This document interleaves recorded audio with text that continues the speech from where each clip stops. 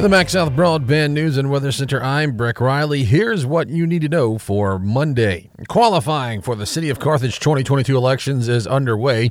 Already 4 people have qualified to run for mayor.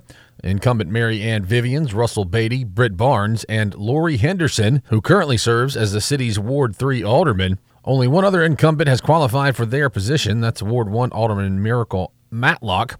Anyone wanting to run for office can visit Carthage City Hall to fill out the paperwork. The qualifying period ends Friday, August 12th.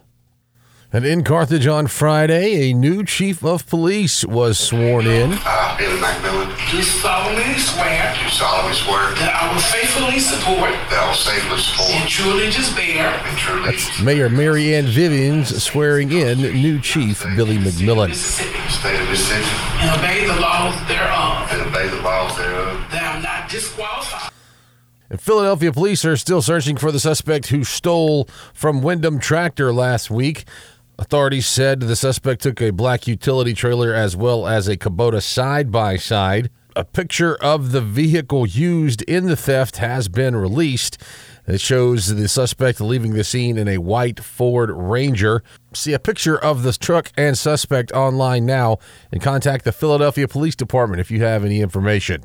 And football season is just 1 month away. We'll hear from a local coach after this. Redbud Insurance Agency, Mississippi's independent choice for home and auto. More options, more coverage, more savings. 662-289-9950. Call today. High school football in Mississippi returns 1 month from tomorrow. Casey Orr is entering his 3rd season as head coach of the Kosciuszko Whippets. We did some good things last year, and we thought we kind of turned the corner in some areas and started to build our program the way we wanted it to look and wanted it to go. And I can't brag enough on the seniors we had last year. I thought we had great leaders on that football team. Coach Orr and the Whippets have had to get creative in off-season workouts due to ongoing construction at the football fields. 7-on-7 it's just made us go on the road. I think we've played 5 7-on-7s this summer, and we've just always traveled, which that's fine. If I've learned anything over the last 2 years dealing with COVID, these guys will find a way to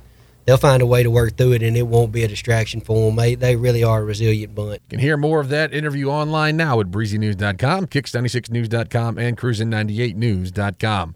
From the Max South Broadband News and Weather Center, I'm Breck Riley.